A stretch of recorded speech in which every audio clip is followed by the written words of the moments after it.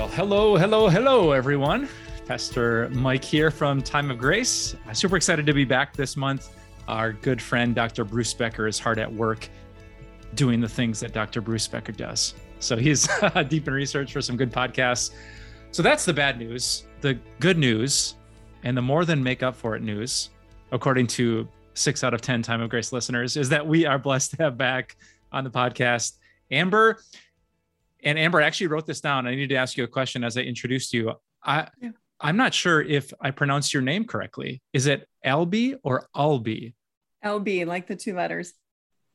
LB, just like the letter L and the letter B. LB. So not Al and not all, just LB. No, that was the middle school joke. You know, everybody would pronounce my name wrong and then say, Amber, I'll be yours. So. We're gonna, just so everyone knows, we're going to take about half of our podcast time to figure out what Amber's middle school experiences were like. That would take several podcasts, not half of this one. That would take several. So Amber L.B. Swenson is with us. Great to have you back, Amber. Thanks for taking time to be with us today. Good to be here. Thank you. Yeah, so we're tackling a big message series coming up on Time of Grace. It's called Choose Gratitude Over Grumbling. And I know that you and I don't have problems with gratitude, but there might be 6 out of 10 listeners out there who struggle. So thanks for talking with us about something that I think every Christian needs, just keeping their eyes fixed on God and avoiding the constant temptation to grumble. So yeah, true confession, Mike. Yes. Our producer asked if I could do this. And I said, yeah, of course, I'd love to. And she didn't tell me what the topic was. Oh. And so I had this major meltdown with my husband about all the things that were wrong. And I woke up the next morning to this sermon series. And I knew that God was maybe tapping me on the shoulder and saying, you need this. He was not maybe tapping you on the shoulder. That wasn't a tap on the shoulder. That's like a full out Bible slap across the face. Totally agree. Yeah. So let's jump in. Where do you want to start? So this sermon series is called Choosing Gratitude Over Grumbling. And the first sermon in the series is Because of Eternal Joy. And you remind us that we're always going to have something to grumble about. But if we look for it, we're always going to find something to be thankful for too. And it seems to me we could spare ourselves a lot of grief if we sort of separated things into the categories of short-term or long-term, meaning does this thing that's bothering me so much right now that is causing me to grumble, does it have an eternal consequence? If not, maybe it's not all that important. But if it does, on the other hand, maybe it deserves my time, my energy, some of my, working through to figure it out. We so often lose sight of this, don't we? Oh my goodness, yes. Yeah, there's even, phrases for this, turning mountains and molehills. We talk about little things seeming like they're a huge deal. In middle school, this is the case, right? Like, oh, you come home, you're just all wrapped up and your parents are like, come on. Right. Let me tell you about real problems. Yeah. Have you heard the old story? I don't know if this is like apocryphal or actually happened, but someone snuck into a department store and while it was closed, they changed a bunch of the price tags. So when the store opened, the really, really cheap things were really, really expensive. And the really, really expensive things were really, really cheap. And I was kind of thinking that with your question, like so much of Satan's work, I think, is to kind of sneak around and make really important things like faith, humility, evangelism, so small we don't get to them. And these really, really small things like updating our social media or making sure the makeup looks just right, or am I having a good hair day, or, what kind of car do I drive? Is it washed and waxed? Like it's so small in the kingdom of God, but it seems like I have to, and I need to. So much of sin is just that swap, making small things in the eyes of God seem big. Totally agree.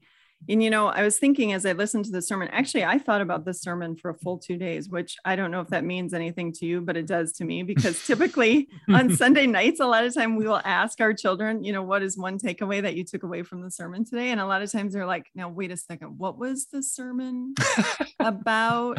what was, oh yeah. Okay. So to think about a sermon for 2 days is kind of a big deal to me. But one of the things I was thinking is, if I'm going to apply this, I really need people reminding me of this. This is something that, it, like you said, Satan is so good at what he does. What reminders do you have, or do you use, that help you keep a forever perspective? Yeah, I'm not going to say I'm really good at this yet, but something on occasion that kind of helps snap my senses back to a God perspective is this word hevel, Hevel. So hevel is the Hebrew word that fills the book of Ecclesiastes. And in Hebrew, it literally means a vapor or a mist. And it's just like something that's here, there's that puff of smoke out the exhaust pipe in your car. And then a second later, it's gone. And King Solomon in Ecclesiastes just says, listen, I tried everything and all of it was hevel. All of it was temporary. The partying is temporary. The nonprofit projects are temporary. Like everything under the sun except God is temporary. And I think if I do that, just saying, oh yeah, everything is hevel, everything is temporary, two things happen. Number one, I'm not shocked when something good goes away. And number two, I'm really grateful if something good is still here. My car breaks, for example. I'm not going to be like, what? I thought this car was the eternal God. I thought it was going to last forever, never, never. Like, no, it's a car. It's something under the sun. Of course it was going to break sometime, so I'm ready for that moment spiritually and emotionally. And if the car starts and the air conditioning actually works and I make it from here to there, like, wow, that wasn't guaranteed. And suddenly I'm grateful and I'm not grumbling because I have the right perspective of earthly things. Yeah. And I think what I realized when I was thinking about this and how can I apply this, I realized that a lot of this boils down to my perspective of God. As long as I look at God as my genie in the bottle, if I pray for it, then certainly he's going to give it to me. Then I'm almost always disappointed, right? Because when he doesn't give me the weather I want, or I don't have the perfect day that I want, then I'm going to be disappointed. But when I keep my proper perspective of God, he doesn't owe me anything. I mean, he's gracious and loving and merciful, but he doesn't owe me anything. Then it kind of helps me to get out of that grumble cycle. So how is it that we can keep our perspective of God in the right place? Yeah. Wow. This morning I was just thinking about the book of Job and how, God basically at the end of the book, if you've read it, he intellectually eviscerates Job. I think I counted, he asked Job 77 straight questions, to which Job has to shrug and say, I got no clue. Like, I thought I was so smart to judge God and I have no clue. And it almost seems like he's bullying Job a bit, like showing him how dumb he is. But then I realized, like, no, God needs us to realize how small we are. Otherwise, we are in great, great spiritual danger. In Job's case, Satan was trying to get Job to curse God. And once Job assumed, oh, I have all the knowledge in the world, he felt qualified to do it. So, I'm kind of worried a little bit in our Pinterest world of like self-affirmation. Like I'm smart and I'm brave and I'm courageous and I deserve it and I'm worthy. And I'm not totally against that, because I think there's a place for that, given what God says about us in his word. But we just have to be really careful not to think too much of ourselves, but instead to keep like the focus on the bigness of God. Like, wow, I'm just this dinky little 1 in 7 billion human, and God is right in the room with me. Oh, like now, even if all the hevel temporary things are taken away, I'm just so grateful for God's presence. Who am I that he would want to be anywhere close? But he is. And I'm not worthy and I don't deserve it.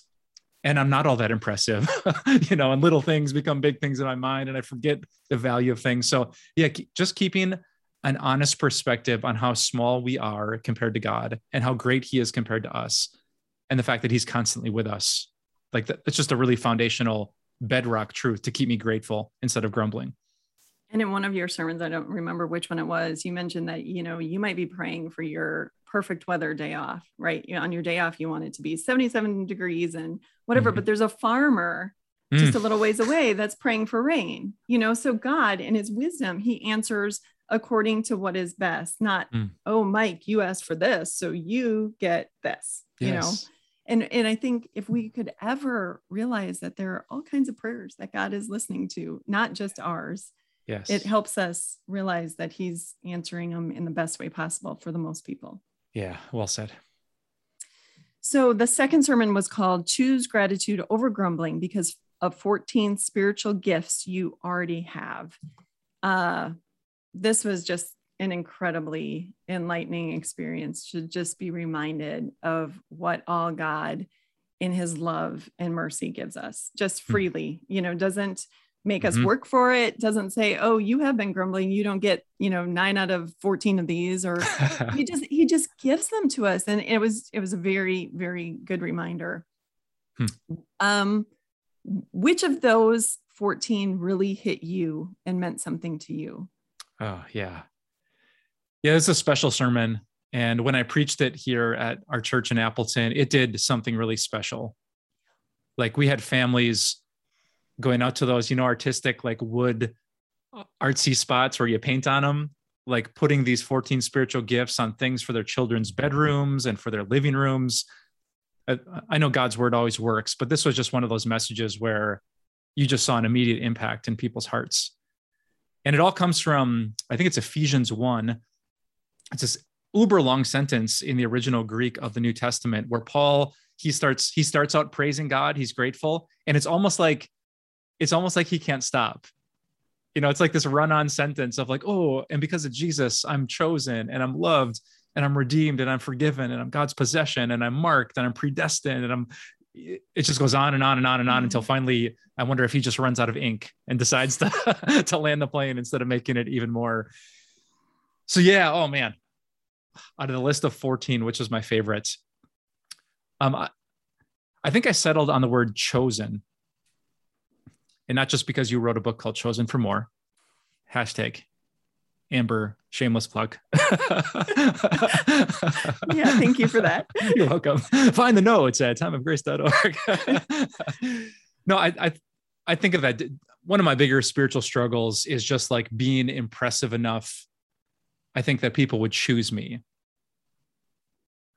Choose to listen, choose to subscribe, choose to like it, choose to buy a book. And even though God has been, so gracious and generous with me, it's like that spot in my heart is never quite filled up, no matter how many people click the like button. So the fact that because of Jesus, I'm chosen, not by just a listener on a podcast or someone scrolling through YouTube, but God, God himself, who needs nothing. It wasn't like he was having a rough day and said, and then I came across one of your videos, Mike, and just thank you. All right. He's God. He's completely self-sufficient. The fact that he would choose me means he didn't need me. He just wanted me. Yeah. And just that blessing for a guy who's like clawing and scratching in so many areas of life to like be impressive and chosen. That's just a beautiful word for my personal heart. The way you ended the 14 with God's possession with the bride and the groom was pretty significant. And I think that's an image that will stick with a lot of people. And it so many of these all tie together, being chosen with God's possession. When you hear them all together and when you see the images or think about the images, it just sort of ties it all together. It makes it extremely poignant, that whole concept of being chosen and being God's possession. Yeah. Can I ask you the same question? Out of the 14, was there one that kind of grabbed your heart? God's possession. Yeah, definitely. So I have worked with older people for a long time. And so because of that, you probably don't know this about me, but I used to be somebody who cried at the drop of the hat. So my father-in-law dropped over dead in December of 2005. I was very close to him. And I had a really hard time getting through church services for a really long time. I cried all the time, cried at movies, cried at commercials, whatever. And so when God called me to this job of working with the elderly, we had the Moses moment where I'm like, God, I am the last person in the world, honestly, the last who can work with elderly because they die. Like you work with them and you put all this time and energy into them and then they die. And that's part of your job, is to be with them when they die, like usher them into heaven. And God gave me this incredible strength that I didn't have on my own, so that I could sit with them and sing with them and testify to them. And I know it's not biblical, but I told my first client, who was a retired pastor, he was getting close to the end. And I told him, you know, when the big billboard in heaven says incoming Amber Elby Swenson today, make sure you're there to meet me, you know. And we talked a lot, just because he was a pastor, and we just talked a lot about this homecoming and just how, you know, I was going to be super sad to see him go, but how precious in his sight is the death of the saints, how God was waiting for him, like with open arms. And that whole image you said with the bride and the groom, I look at it as God in heaven waiting for us to take back his possession. Like, we're on loan right now to earth, but he's just up in heaven, like, man, this much time until you're mine, with me all the time for eternity. Boom. So that was a sort of special one for me. Ah, that's awesome. That's awesome. So there were 2 of those 14 that I thought, you know, we don't really talk about this very much. And they were being marked and being filled. I think both are super important. Can you explain the significance of those? When I read the book of Revelation, it's like this, you know, the beast has marked you, almost claimed you as his own possession. You belong to the ways of sin and death and the world. And then there's this other imagery. So I don't think it has to do with some super fancy technology or a chip that's going to go beneath our skin, or a tattoo we're going to have, or a shot someone puts in our arm. I think it's a spiritual image that when something is marked, it belongs to someone. So when my girls, you know, hang up their backpack in the long line of backpacks in the hallway, when their name is on it, it's marked. Like, we know whose this is. So I interpret that as like the mark of the beast is, oh yeah, this is a person who has sold his soul to something temporary. And therefore, those who are marked by the Holy Spirit, like, their hearts are filled, their bodies are temple, like there's nothing on my forehead, but I belong to Jesus. I'm his possession. And just like my daughters care about where their possession is and how their possession is treated, that's the way that Jesus cares about his church and his people. Let's let the whole biblical story tell us this is about being possessed by someone, either an evil spirit or the Holy Spirit, who fixes our eyes on Jesus and reminds us that all 14 of these blessings are ours through faith in Christ. And then the filled part is the Holy Spirit filling you. And does that happen as you are marked, or is this a continual process? Or ooh, there's a curveball coming from Amber. Both and. I think it's similar to, there's a lot of, some people call this the already and not yet of theology. Like, am I saved as a Christian already? Yes. But the Bible also talks about God will save us, you know, from this world of brokenness and sin. So already and not yet, both are true. So am I filled up with the Holy Spirit? Do I have all of him already? Yes. But, you know, I'm on this struggle against sin journey where I'm, you know, being filled more and more by his love and his knowledge. I'm growing in grace, even though I already have it. So yeah, it's a beautiful, there's 2 ways to look at it. One kind of pushes us to strive for holiness, and the other one just helps us to rest in the gospel, to know we already have everything because of Jesus. Yeah, good.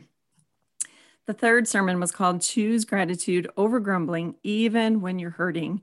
And I appreciated that you talked about the whole concept of this sermon is that pain is gain. But what I appreciated is that you mentioned and made a point to say, you know, there's a significant difference between having the pain that we have because we choose to go to the gym and put ourselves and our bodies through pain, and the kind of pain that we have because of relational hurt or accidents or something else.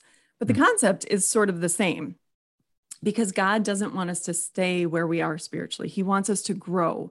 And a lot of times that's going to mean us going through trials and struggles and things that will cause us to trust him and to grow our faith. But by nature, those things aren't fun. We want to take the easy road, but that's not usually how it works. So how do we keep the, hey, guess what? Right now I'm growing mindset when we're in a struggle or we're going through an episode of pain. Yeah. Last Sunday at our church was like, I don't know, for me, for a lot of us, it was like one of those moments that doesn't happen often. So this was week 1 of a series we're actually doing on Job. And it really hit me what a beautiful thing it is. Not necessarily that, you go through some pain and then 6 months later or a year later, oh, look how much stronger my faith is, like this big gain out of it. It struck me that every time life is hard and we go to church still, like angels are dancing and the devil is sulking because the devil wants us to turn on God in the midst of our pain.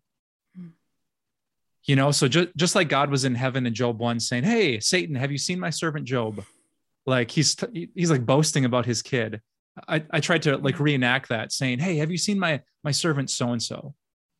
Satan, she has cancer, but look where she is right now. Did you hear her singing that last song?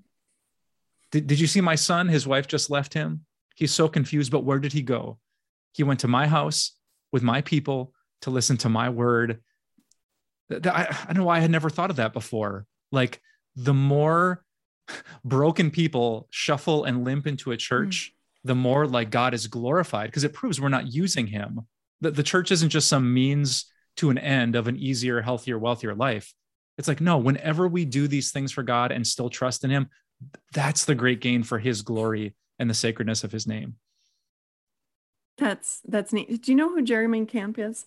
The singer? I do. Jeremy Camp. So his first wife died, and I for years I used one of his videos in some speaking that I did because he really learned to worship when his wife died.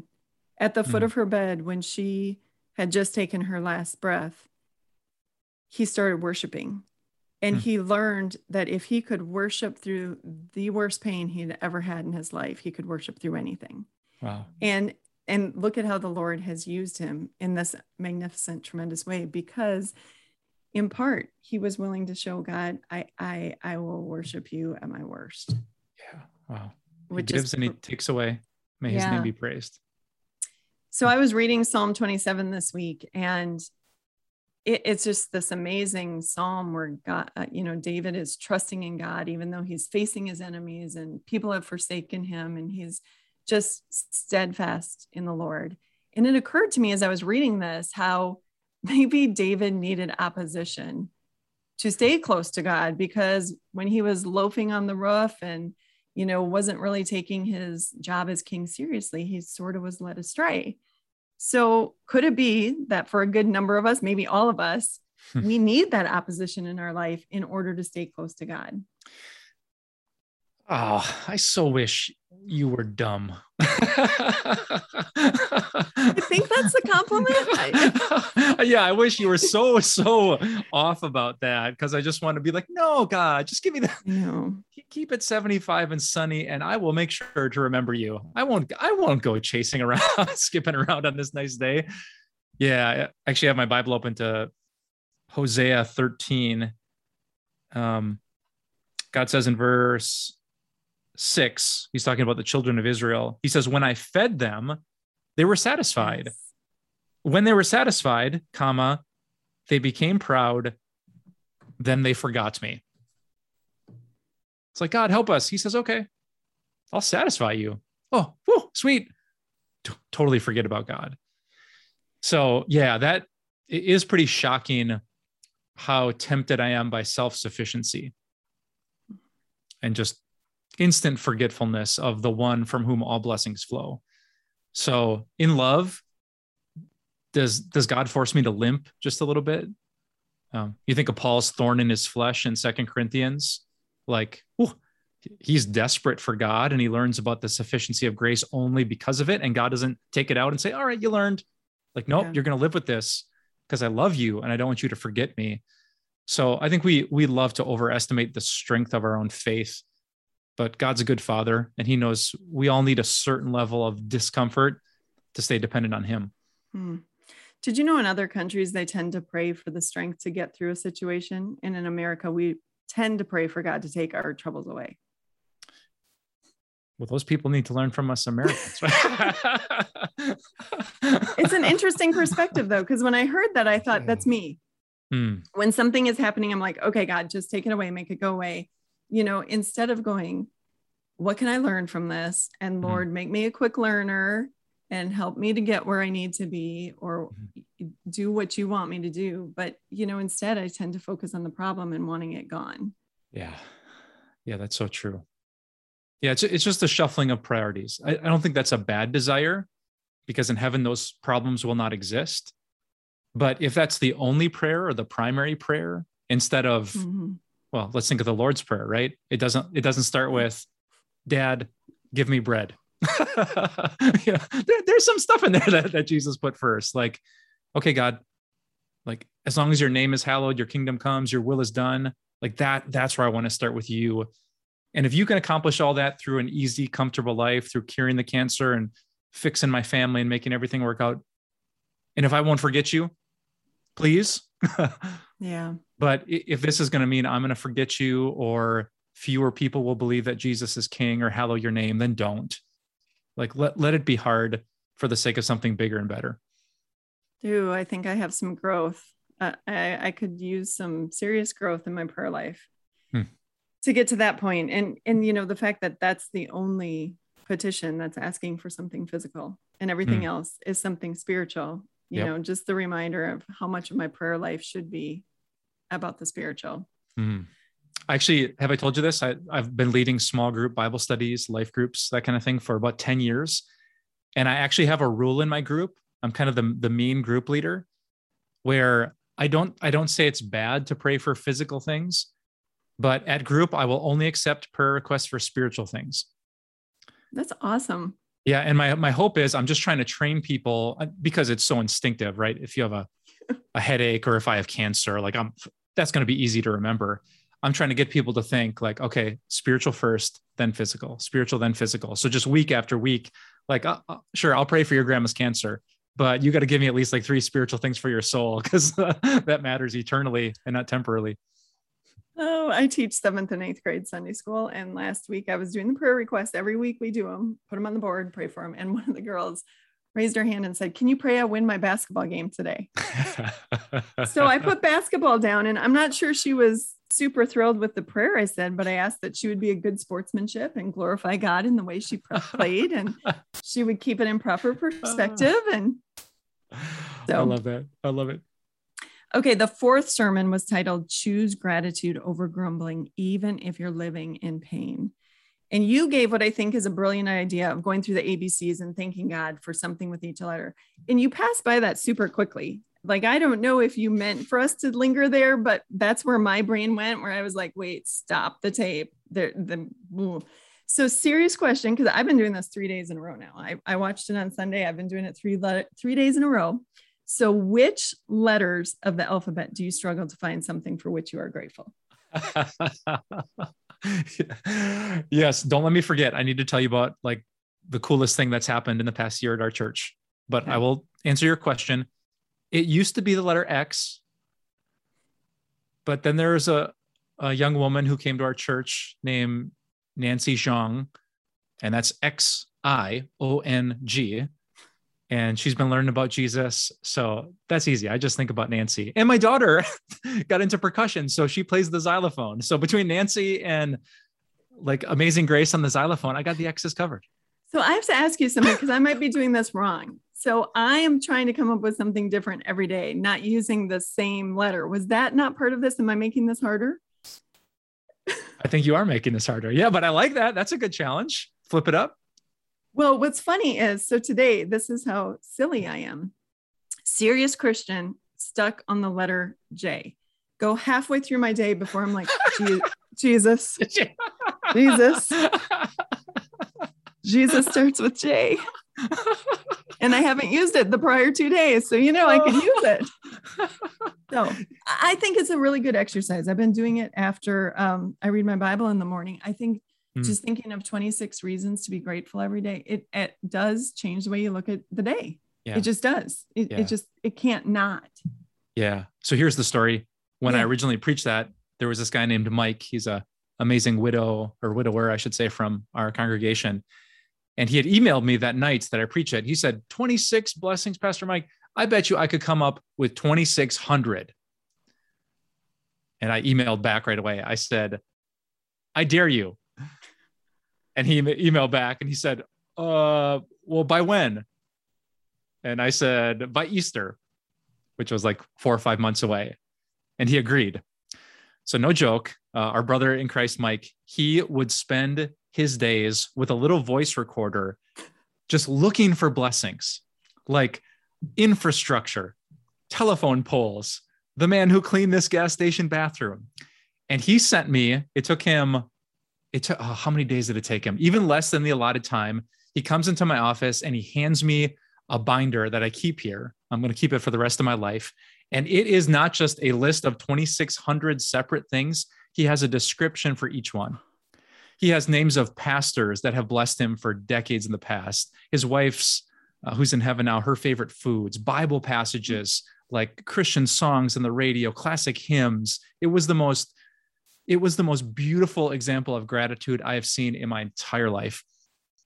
And not to give away what will be the conclusion of the next big book that I write, but when Mike steps into my office and he hands me the binder of 2,600 blessings, I am writing a book about the parable of the sower. And Jesus says, and he planted a seed and on good soil, and it brought back 30, 60, or 100 times what was sown. And I planted a seed one Sunday and said, give me 26 blessings. And this man, who is great soil, he literally hands me, the day I'm writing this book, 100 times what I had sown into his heart. That's awesome.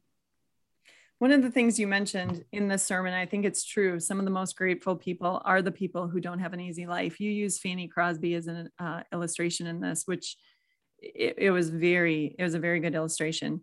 For me, the key to getting out of the grumble cycle is always to go help someone else. So if I'm really having a day that I just think everything's wrong, I try to find somebody who needs something done, because that almost always changes my perspective.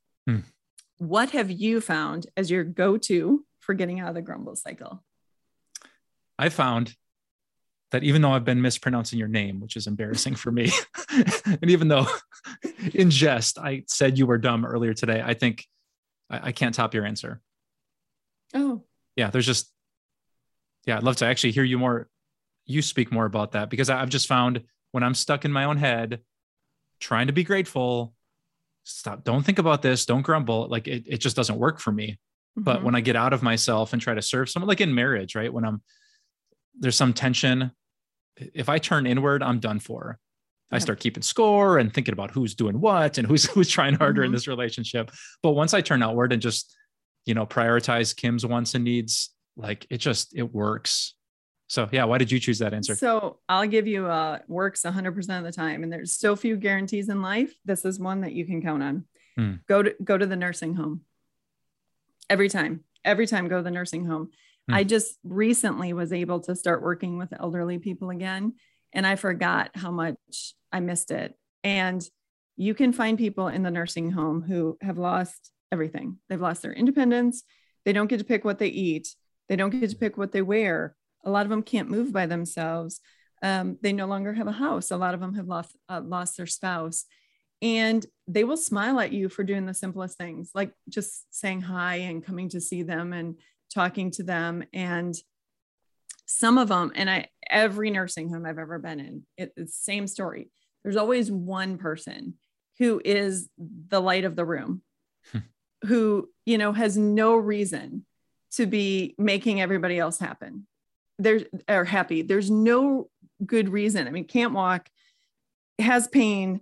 If you were to look at their life, they're usually missing teeth and, hair here and hair here, but they're the person who is continually going up to everybody.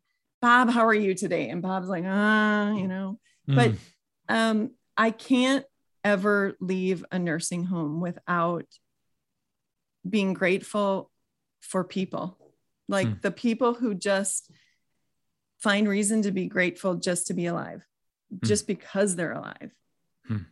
Wow. That's amazing. It makes sense, right? It just makes sense. God is the happiest being in the universe because he thinks outwardly and he gives. And when we imitate that and think outwardly and love each other and love him, like it works for our hearts. So that's a beautiful example of that. I think so often when we're younger and we have the ability to move, work, have a house, we get caught up in all the little things that we were talking about, all these little things that don't matter at all, you know, but those are the things that take priority in our life. We get caught up with them. And when God strips all that away, when God strips everything away and we're just left to, you know, all we have is our being, you know, maybe not even health, we can just rejoice in the Lord because we're alive and we're just going to hang out with our friends, whoever he puts in our life that day. And you find reasons to be grateful, even in the most crazy of circumstances. Yeah. Wow. Amber, here's why I know you're a brilliant Bible teacher. Because not only was that like a powerful conclusion to our podcast, but you managed to work in the phrase little things, I think 3 separate times.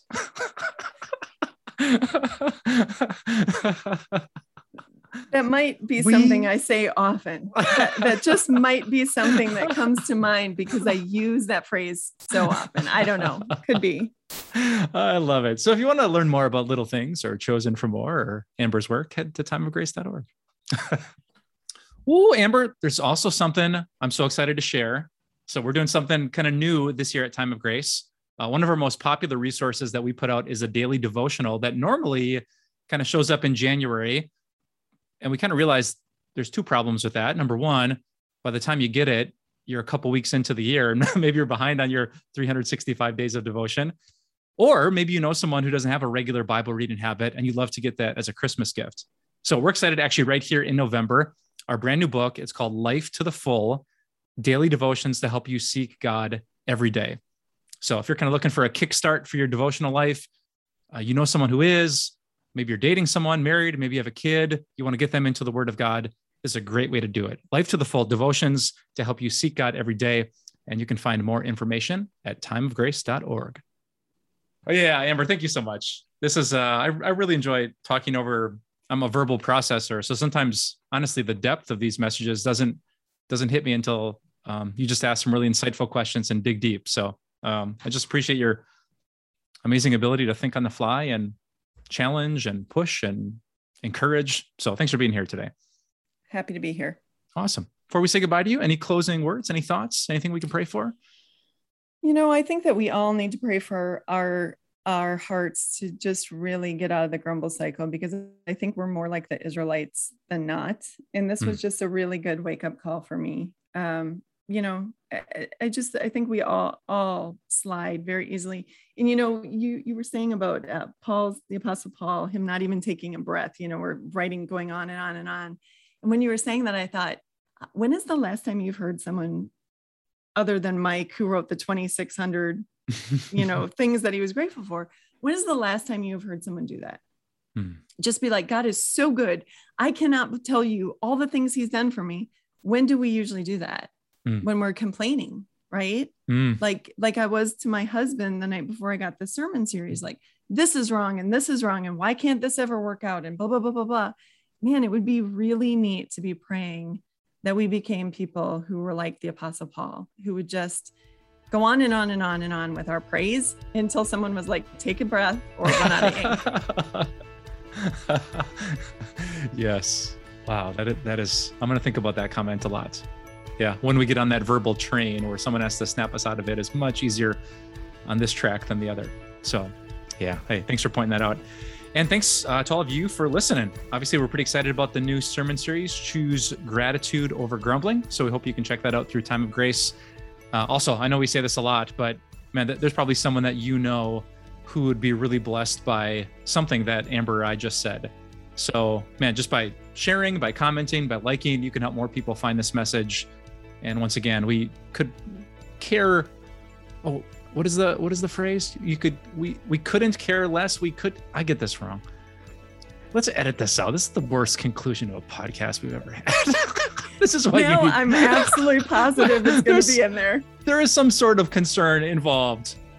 I was trying to say, would you share this with your friends? Keep wrapping up, Navani. All right, we're landing this plane. Thanks, Amber, for being here today. Thank you all for listening. Hope you have an amazing day, and God bless.